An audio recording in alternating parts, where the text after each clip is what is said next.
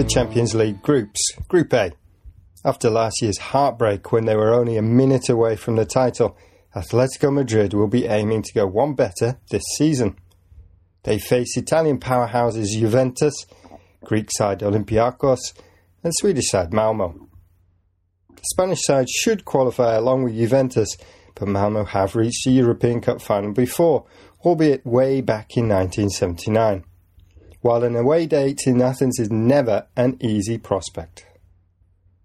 Group B. Group B is made up of holders Real Madrid, five-time winners Liverpool, Swiss side Basel and underdogs Ludogorets. It seems fairly straightforward for Real and Liverpool, though Basel have been impressive in recent Europa League tournaments, which probably means Liverpool's 2 games against them will be pivotal. Group C.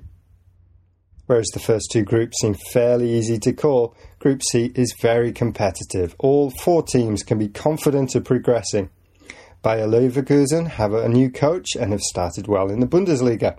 Benfica have a strong European track record, but mostly in the Europa League.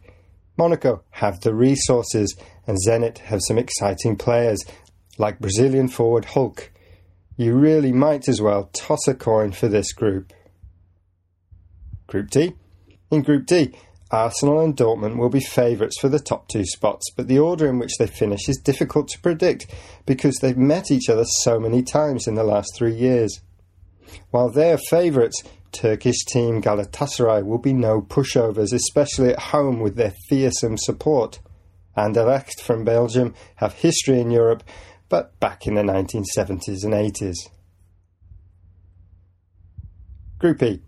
Possibly the most difficult group this year, with Bayern Munich and Manchester City being reunited in the Champions League after being in the same group last year. No one will enjoy visiting CSKA Moscow for the away legs, especially in winter, while Roma, coming from pot 4 with the so-called weaker teams, have experienced Champions League manager Rafa Benitez at the helm, as well as a solid team. Expect Munich and Man City to go through, but they can't afford any slip-ups. Group F. This group has a lot of pedigree, with Ajax and Barcelona, both of whom have won Europe's premier competition 4 times.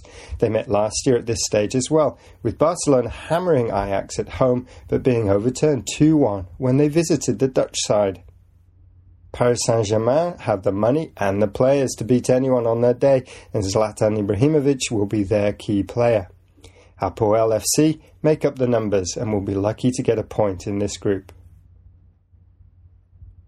Group G. Chelsea will fancy their chances of topping Group G without breaking sweat. Their only real rivals will be Schalke, although they have only managed a draw on 4 encounters with the London side, losing 3 times. Sporting Lisbon, so strong in the domestic league, will probably find the step up in quality too much, and Maribor from Slovenia are the minnows in this group. And finally, Group H. Group H is intriguing as 3 teams will really fancy their chances of finishing in first place. Porto, Shakhtar Donetsk and Athletic Bilbao all have their strengths, and matches between them will be competitive.